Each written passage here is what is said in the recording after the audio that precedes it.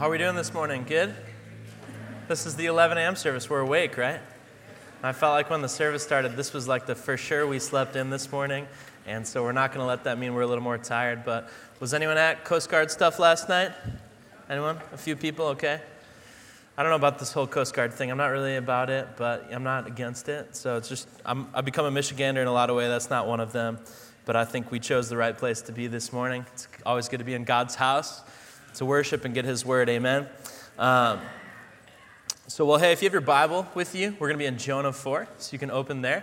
If you don't have a copy of God's word, our ushers are coming forward. If you just raise your hand, they'll get a Bible with you so you can follow along with us.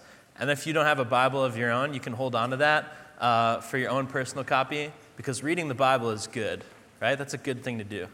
So if you don't have a Bible, get that. We'll be in Jonah 4 in a second here, but to kind of set the table of like why this message is just what I needed. This last year, there's been a lot of big things that have happened, and sometimes it feels like when you get older, there's just more and more big life events that happen. But this last year in September, we opened, a lot of you guys are aware, the South Campus down in Grand Haven, and we moved our high school students, our high school ministry, to meet down there. So we moved from International Aid, where we had been meeting for 3 years, down to the South Campus. So getting that room ready, that whole building, all that renovation, that was a big thing. And just the cultural shift of moving that ministry 20 minutes south was a big thing we're going through as well. So that was big. And then in November, my beautiful wife, Sam, gave birth to our first child, Shepherd Artie Crosby Bacon. So there he is. He's pretty dang cute, huh? I was mainly just looking for an excuse to show a picture of him because he's awesome. He's super happy. That's for sure been a life changer. That's actually him at Camp Harvest. He was hanging with our students there, and we had a great time as a family. And then kind of changing gears, in March, my dad suddenly passed away, and that was a harder thing for Sam and I and our family to walk through. And then making positive again in May, we had the opportunity to move into our second home that we have had the opportunity to own since we've been here in Spring Lake. And so that's been a great, exciting thing. And I wish I could tell you that throughout these big life events, both positive and negative, that I just handled it super well. And I was just super like even keel and just going along with the flow. But if you know me even a little, you know that I'm a very emotional person. Hashtag Enneagram 4. If you know, you know. And so for many years, I've resonated with the story of Jonah and this highly emotional, responsive dude. And this story in Jonah 4 has been just what I've needed in a lot of seasons, including this present one. And I believe that this morning as a church, that this message in Jonah 4 is just what we need. And what we're going to receive from God's word this morning in Jonah 4 is that I can find God's appointment in my disappointment. If you're taking notes, that's our big idea. You can write that down. That in the midst of the disappointing moments of life, we can find God's appointment in that. That this is certainly, clearly what Jonah needed to receive in this story. Charles Spurgeon, who's called the Prince of Preachers, we mention him here from time to time, he preached on Jonah 4, entitled his message, Jonah's Object Lessons. Because Jonah was acting like a child. So Spurgeon said that it was like God needed to take Jonah back to kindergarten to teach him the lesson. And so basically, the way that God was relating to Jonah in this story was kind of like this. Here are our final actual costs for this year. Okay. As you can see, we did pretty well. So. Yes, I can see that we did indeed. Why don't you explain this to me like I am an 8-year-old? All right, well, this is the overall budget for this fiscal year along the x-axis. Yes. Right there. There's the x-axis. You can see clearly on this page that we have a surplus of $4,300. Okay. But we have to spend that by the end of the day or it will be deducted from next year's budget. Why don't you explain this to me like I'm 5? Your mommy and daddy give you $10 to open up a lemonade stand. So you go out and you buy cups and you buy lemons and you buy sugar. And now you find out that it only costs you $9. Oh. So you have an extra $1. Yeah. So you can give that $1 back to mommy and daddy. But guess what? Next summer, I'll be 6. And you ask them for money, they're going to give you $9 because that's what they think it costs to run the stand. So what you want to do is spend that dollar on something now so that your parents think that it costs $10 to run the lemonade stand. So the dollar's a surplus. This is a surplus. We have to spend that $4,300 by the end of the day, or it'll be deducted from next year's budget. Woo. We should spend this money on a new copier, which we desperately need. Okay, break it down in terms of, I think I'm getting you. Goals for this morning: show a picture of Shepherd, get an office clip in there. So we've accomplished all that we need to this morning. We're good to go. I'm going to give you guys the benefit of the doubt that you're a little more intelligent than Michael Scott, a little less foolish, and so that we'll receive this message faster than both Michael Scott would, but also Jonah, that we can find God's appointment in our disappointment. So before we get to Jonah 4, let's pray as we receive God's word. Father, we thank you for this morning, and what an amazing gift it is to come together week in and week out with brothers and sisters in Christ, to come together, that we know that your presence is everywhere with us. We know that we have your word and we can meet with you at any time throughout the week, but you call us to this messy community called church, and you promise that when we gather together, that you are there, that you move in powerful ways as we lift high your name in worship, and as we humbly seek to receive from your word and be changed. We are listening. Our hearts are open. God, speak and move in our hearts this morning. In Jesus' name, amen. Amen. So we'll be in Jonah 4, but before we get there, I just want to summarize everything that happens before in the book of Jonah. If you've grown up in church, maybe you know it all. You've seen that VeggieTales Jonah movie, or maybe you have no familiarity with it. You just know there's something with a big fish. So let's break it down. So the book of Jonah is about a guy named Jonah. That's pretty self-explanatory. And Jonah was a prophet that God called Jonah to bring a message of destruction to this great wicked city called Nineveh.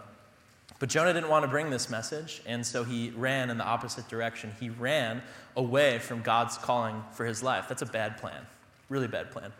And so as he's running, we know that God is a God who relentlessly pursues us and chases us with his grace, that he does not give up on us when he's calling us to something. So he sends this storm to surround a boat that Jonah's on, headed in the opposite direction of his calling.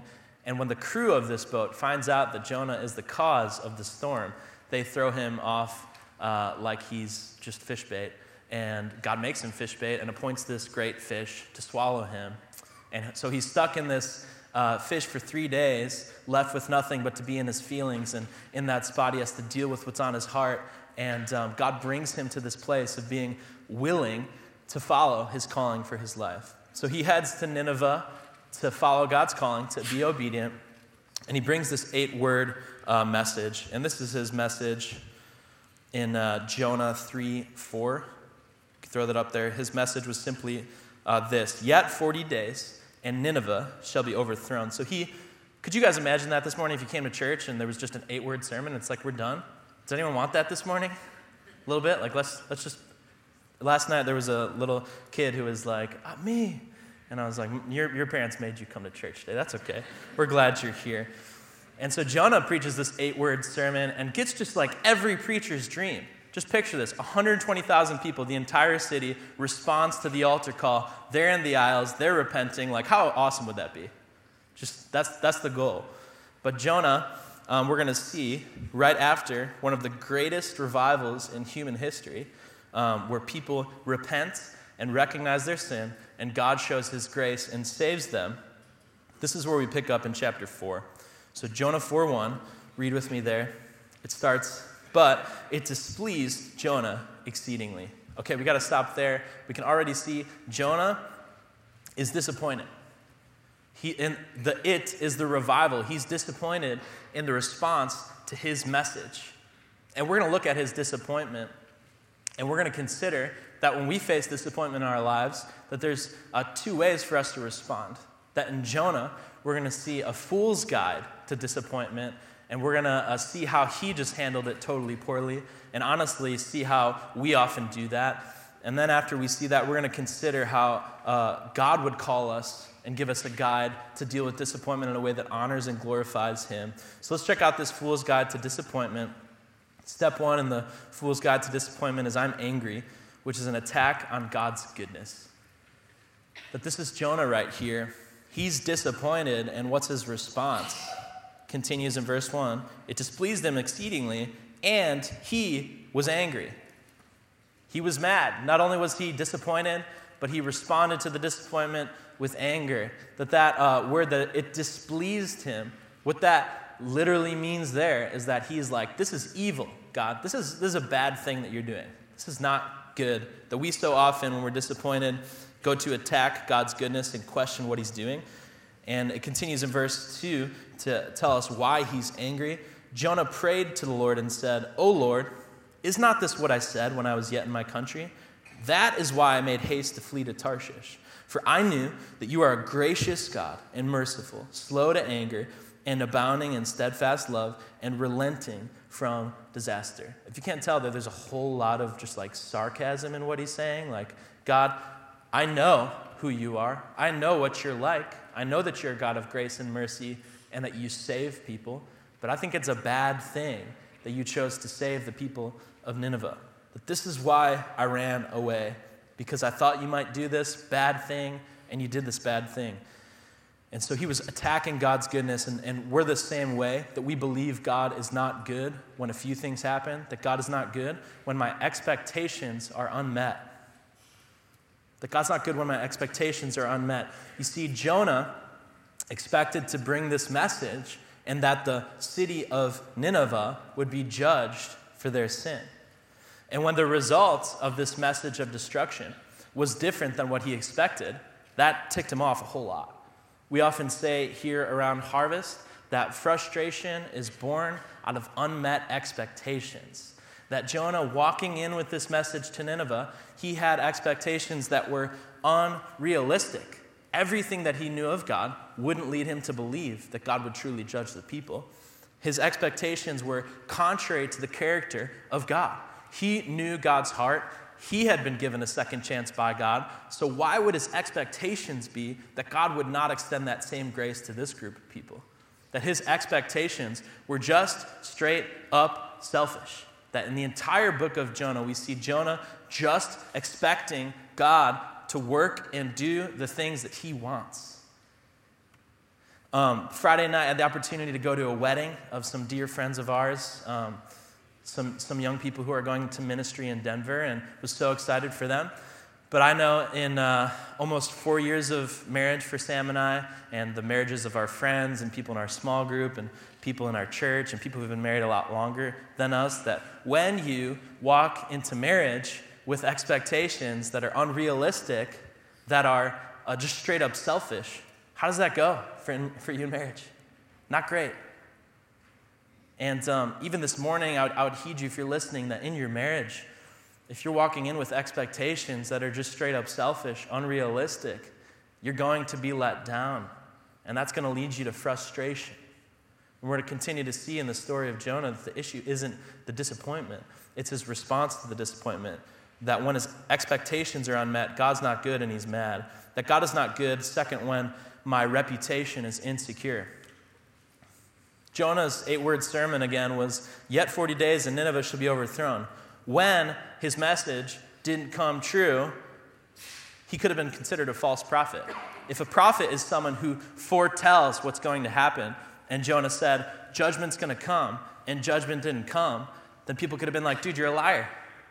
You're not a real prophet. And like the result of a false prophet, not a good thing. It would often end with their death, but Jonah here is worried that his reputation is put into question. Don't we hate that?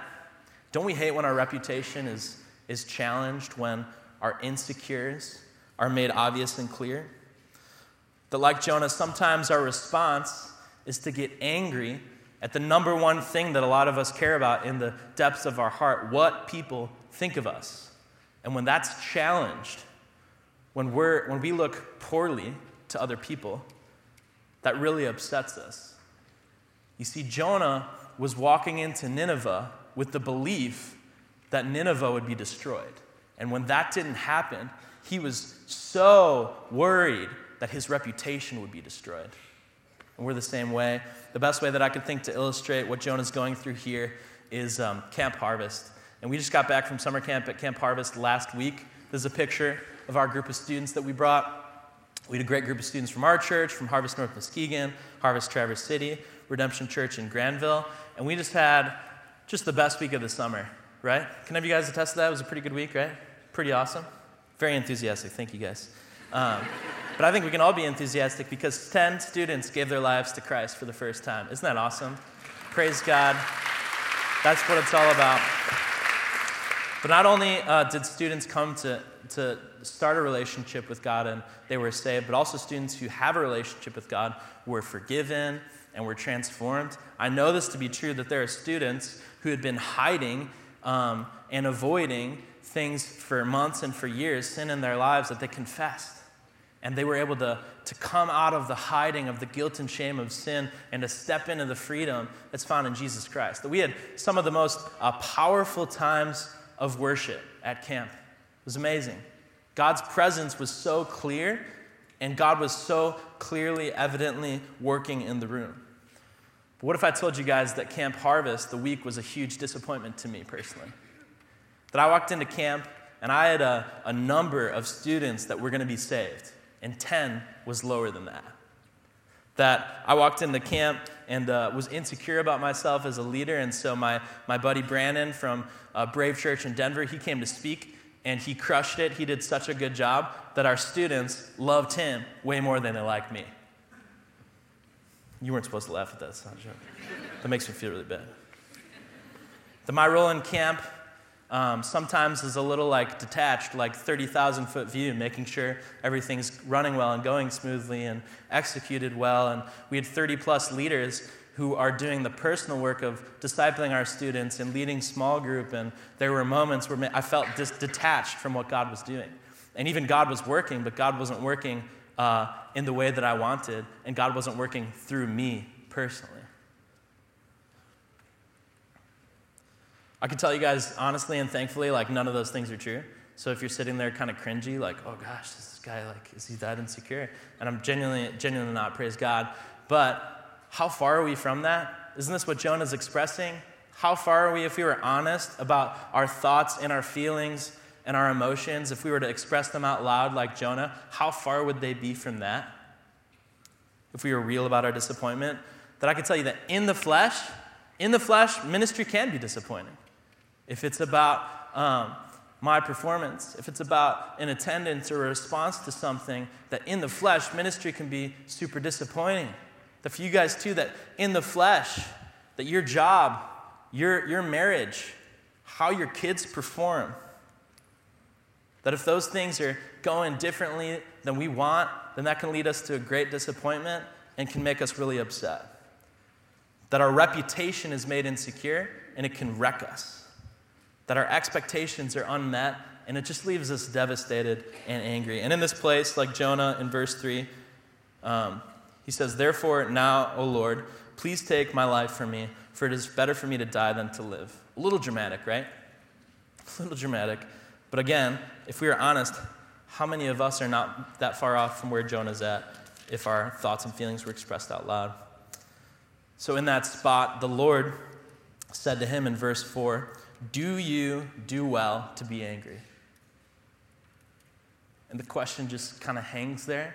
I like in the New American Standard Bible, it says, "Do you have good reason to be angry?"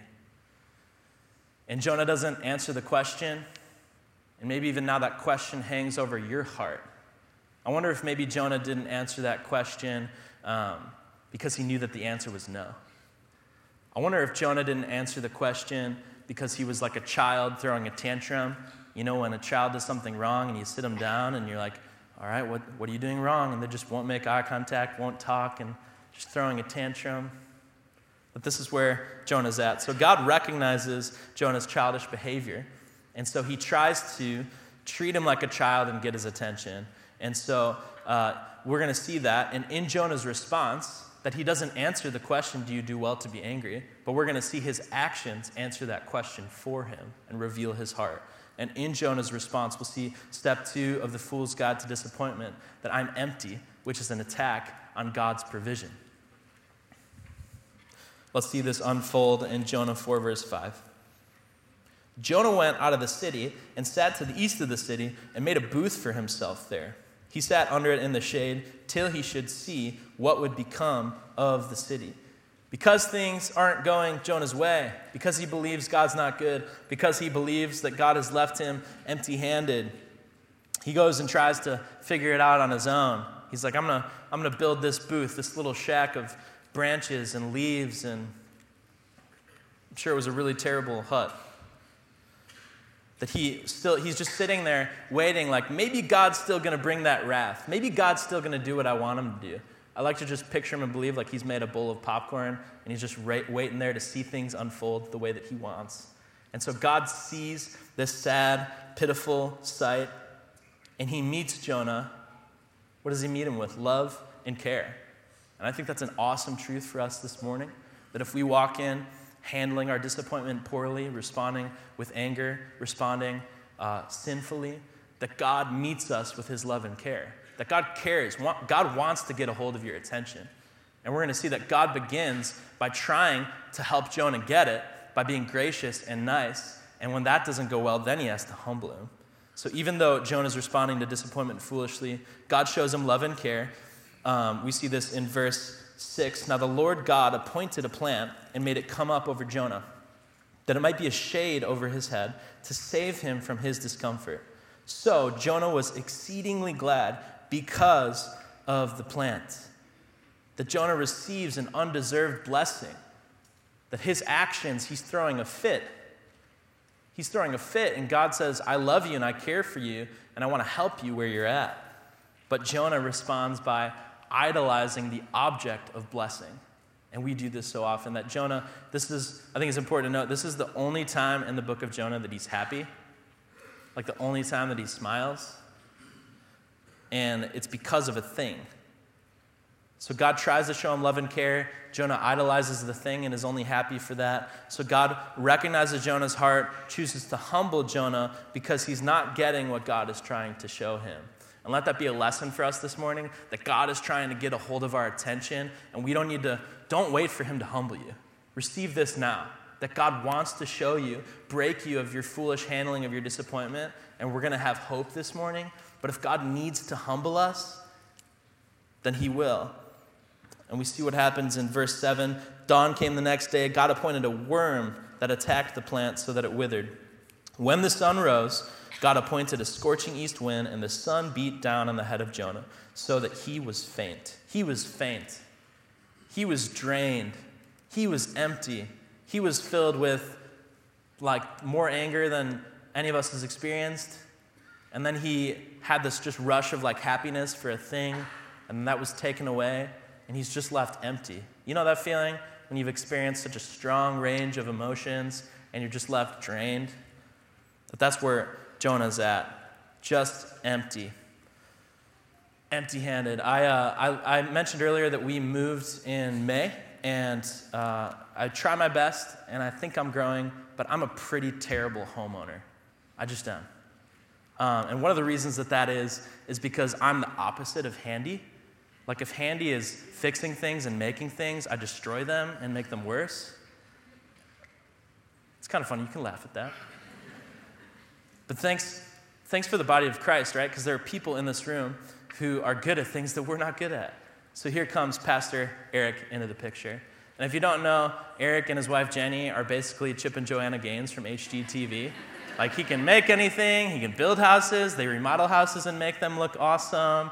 And so over the course of the 3 years that I've been a homeowner, there's been a few times where Eric has reached out some help because he just sees how helpless I am, or maybe my wife is just so kindly hey, Eric, could you help Taylor? He could use some help.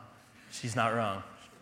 And so we're moving into our new house, and Eric called me up and said, hey, I have an hour. I can help you with one house project, whatever you want. And I'm like, oh my gosh, this choice is so hard. This is the golden ticket of home ownership. I got to make the right choice. So we had these 2 ceiling fan lights that we wanted to install in the house. And so I was like, okay, he'll help me install the one so that way I can install the second one myself. So he comes and he's walking me through step by step, this wire connects to this wire, make sure the power's off, that's important.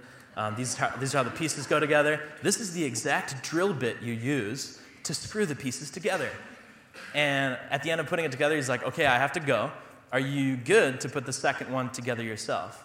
I'm like, yeah, for sure. I got this. I can do this. And so for the last 2 months, from time to time, I'll just stare at this box and be like, that's never going to happen. And there are some moments then rather than being grateful for the help that Eric gave me, that I can be like, dude, you know how unhandy I am. How could you leave me empty-handed? Like, you knew that I could not put this together. And I even talked with him just between services, and he's like, dude, you got to figure it out by yourself. I'm like, seriously? Even after pleading the whole congregation, you're going to make me do it myself? That's the right response. It's my house. I should grow as a person. But this is Jonah to the Lord, and isn't this so often our heart to God too? Then rather than being grateful for what he provided, that we just complain about what he didn't provide? Then rather than being grateful for the way in which God provided, we're like, God, you didn't provide enough. Or God, you didn't provide in the way that I wanted you to.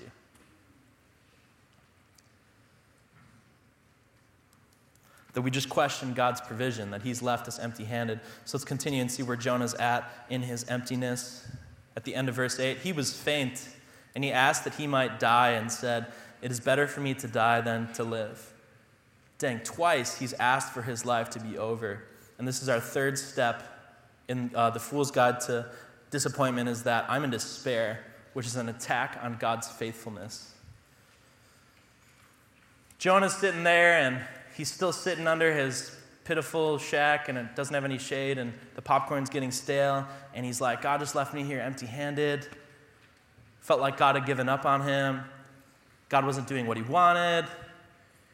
And he's just in this place. And let me just tell you this morning that if you're in a place of just being drained emotionally and feeling like you've got nothing left, that you are just one action, one step, one word away from stepping into despair and just being hopeless and thinking that God's left you alone. And we see here in the following verses, Jonah just dig deeper into a pit of despair. Let's read in verse 9. It says, but God said to Jonah, do you do well to be angry for the plant? There's that question again. And the first time Jonah doesn't answer, which maybe you would say it's childish, but I've heard it said, if you don't have anything nice to say, don't say anything at all, right? He doesn't take his own advice here in verse 9.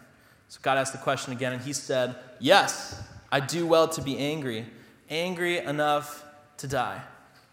And the Lord said, you pity the plant for which you did not labor, nor did you make it grow, which came into being in a night and perished in a night.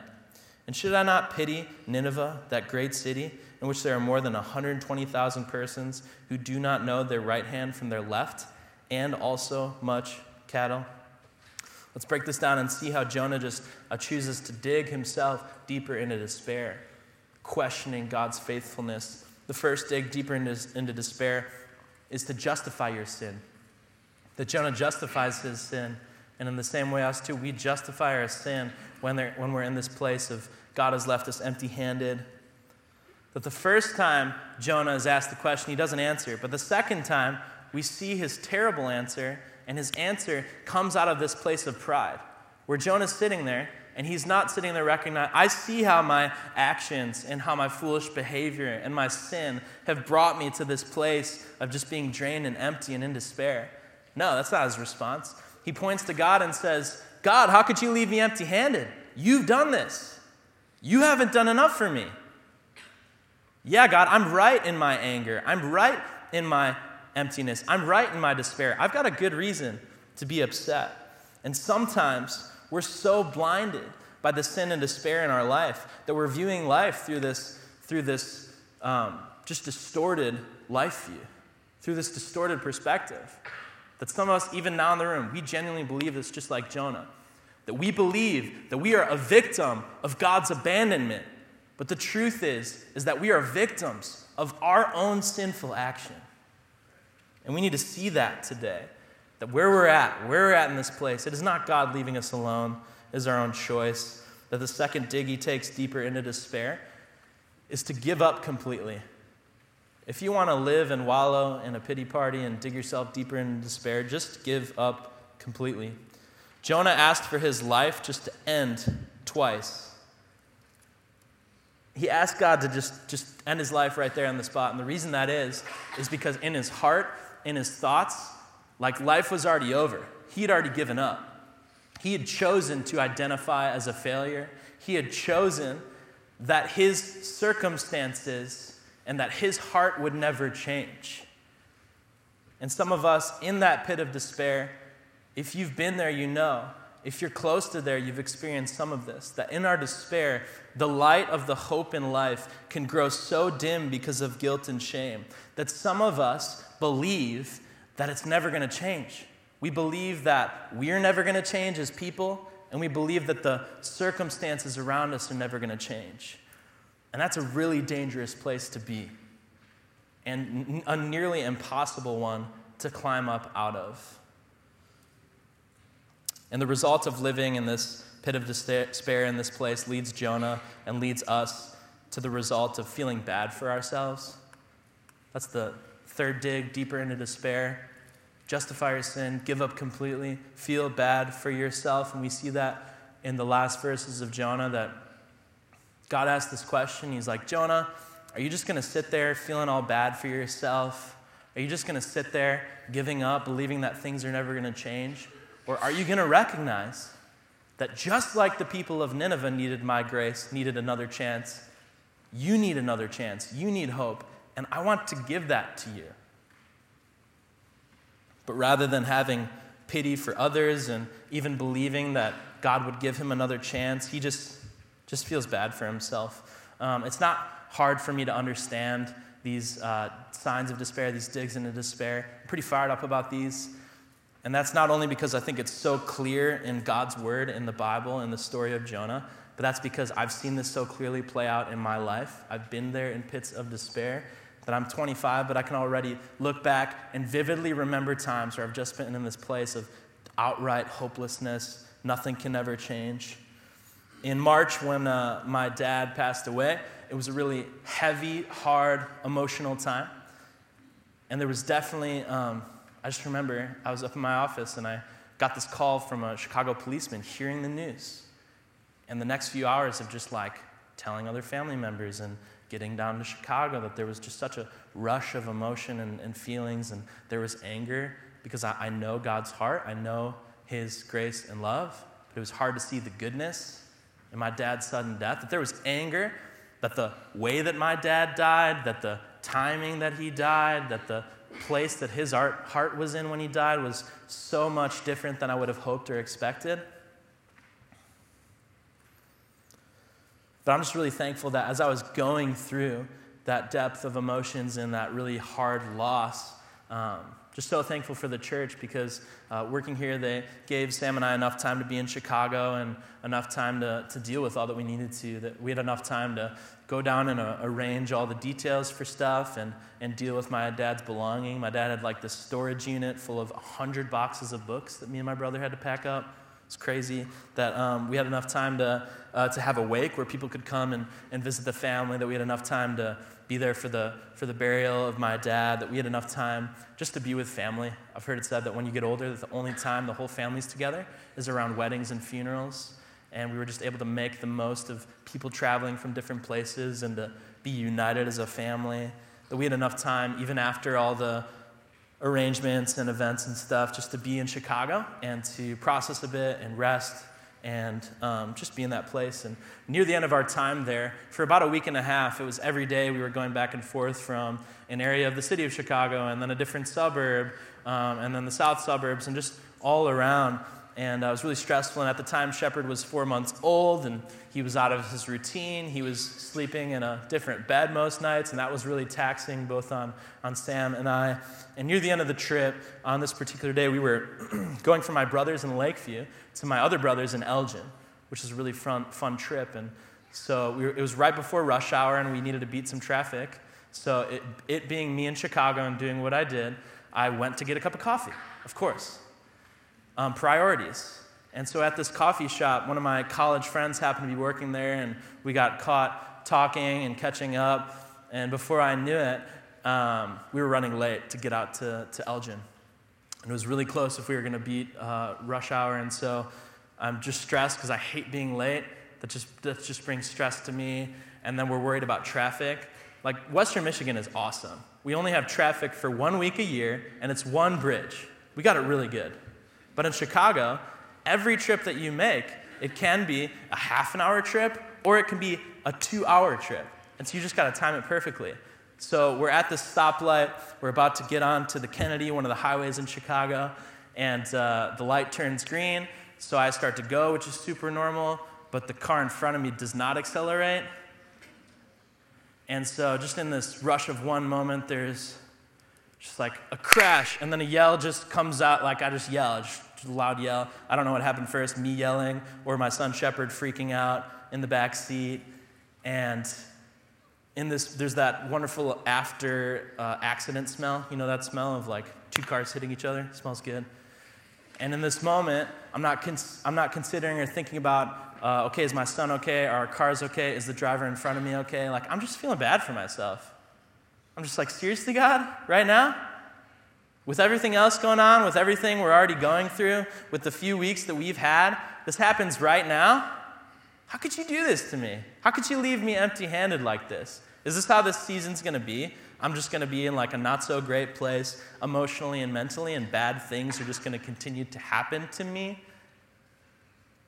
Just feeling bad for myself. And the driver of the car in front of us, she comes back, and she's just the sweetest person ever. She's like, hey, are you okay? I'm okay. Oh, you have a baby? Is your baby okay? She's just being so kind. That's the opposite of what I wanted in that moment. And she's like, well, you know, this is a City of Chicago car. I work for the city, so it shouldn't be that big of a deal. We don't need to call the police. Just give me your information, and the City of Chicago will reach out to you in a bit. Like, don't worry about it at all. Like, it should be totally cool. It's fine. And that was kind of the end of it. And I just remember driving away, not being like, what a relief that she was so nice, and what a relief that she said it's not going to be that big of a deal. But just feeling bad for myself, just in this place of despair, of just like not relieved, not like everything's going to be okay. Just like, this is just the season that we're in, just in this pit of despair. Just this inescapable feeling of despair, failure, hopelessness. Not even like, why, God, would you do this? But genuinely, God, are you in this? Where are you in this? And the book of Jonah ends with God asking Jonah a question. And the question hangs there.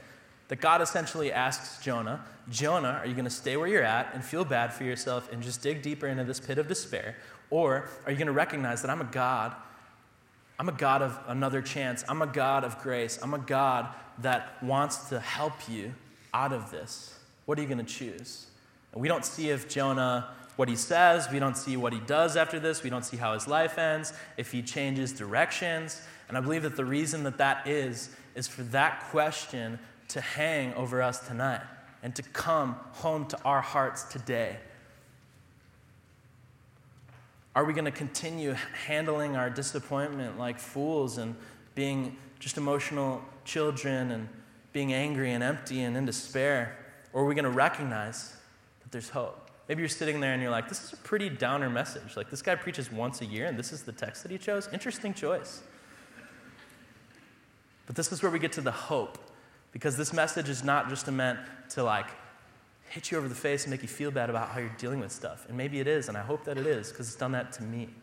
But for us to come now and to see that God gives us a way out. God gives us an ability to see, listen, your biggest problem isn't the situations you're going through. Your biggest problem isn't the disappointment that's happening to you. Your biggest problem is not that God's not doing what you want or that God's left you to yourself.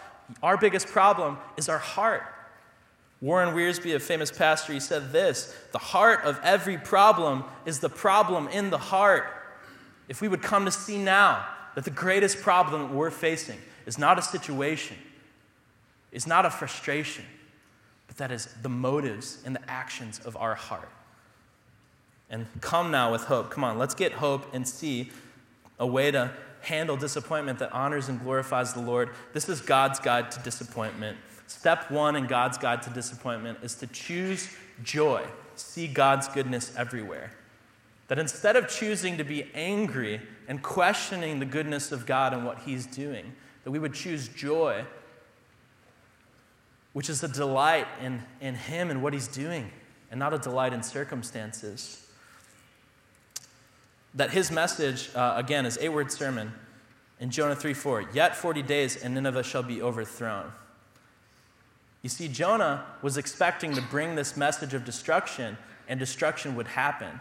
And when that didn't happen, that left him frustrated. But what he didn't know, but God knew, I think this is awesome, that word overthrown in his 8-word sermon literally means turn over. It's this word hapach. And that word can mean turn over like destruction, like turning over a room and leaving it disheveled. And it can mean destruction. But the word turnover can also mean change and transformation. That in Psalm 30, 11, and 12, we see this use of the word. It says, you have turned, that's the word, for me, my mourning into dancing. You have loosed my sackcloth and clothed me with gladness, that my glory may sing your praise and not be silent. O Lord my God, I will give thanks to you forever. That Jonah thought he was bringing a message of destruction, but he was bringing a message of transformation. That Jonah thought he was bringing a message of the end times, but he was bringing a message of hope. And that even for Jonah, when God didn't do what he wanted, he thought God was doing that for his destruction, but God was doing it for his change and transformation. And if we would see that today, we can see God's goodness and what he's doing.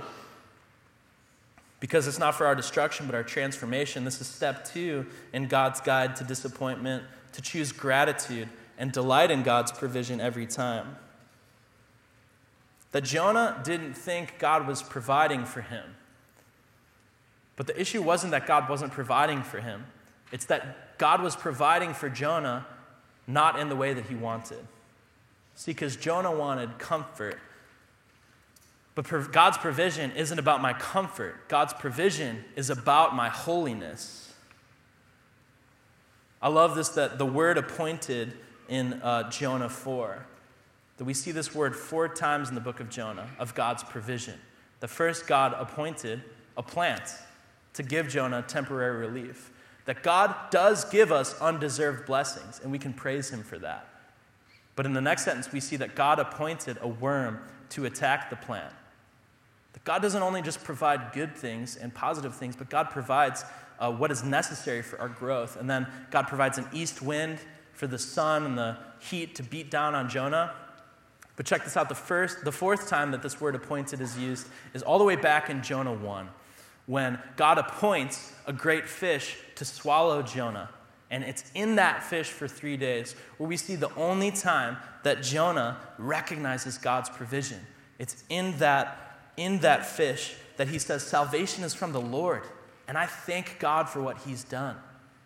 Because in that moment, unlike other moments, Jonah recognized that God's provision isn't about my comfort, it's about my holiness. And I want to ask you this morning, what has God appointed in your life that isn't about your comfort, but is definitely about your holiness and your growth? God's provision isn't about my comfort, it's about my holiness. And God's provision isn't about my happiness, it's about my worship.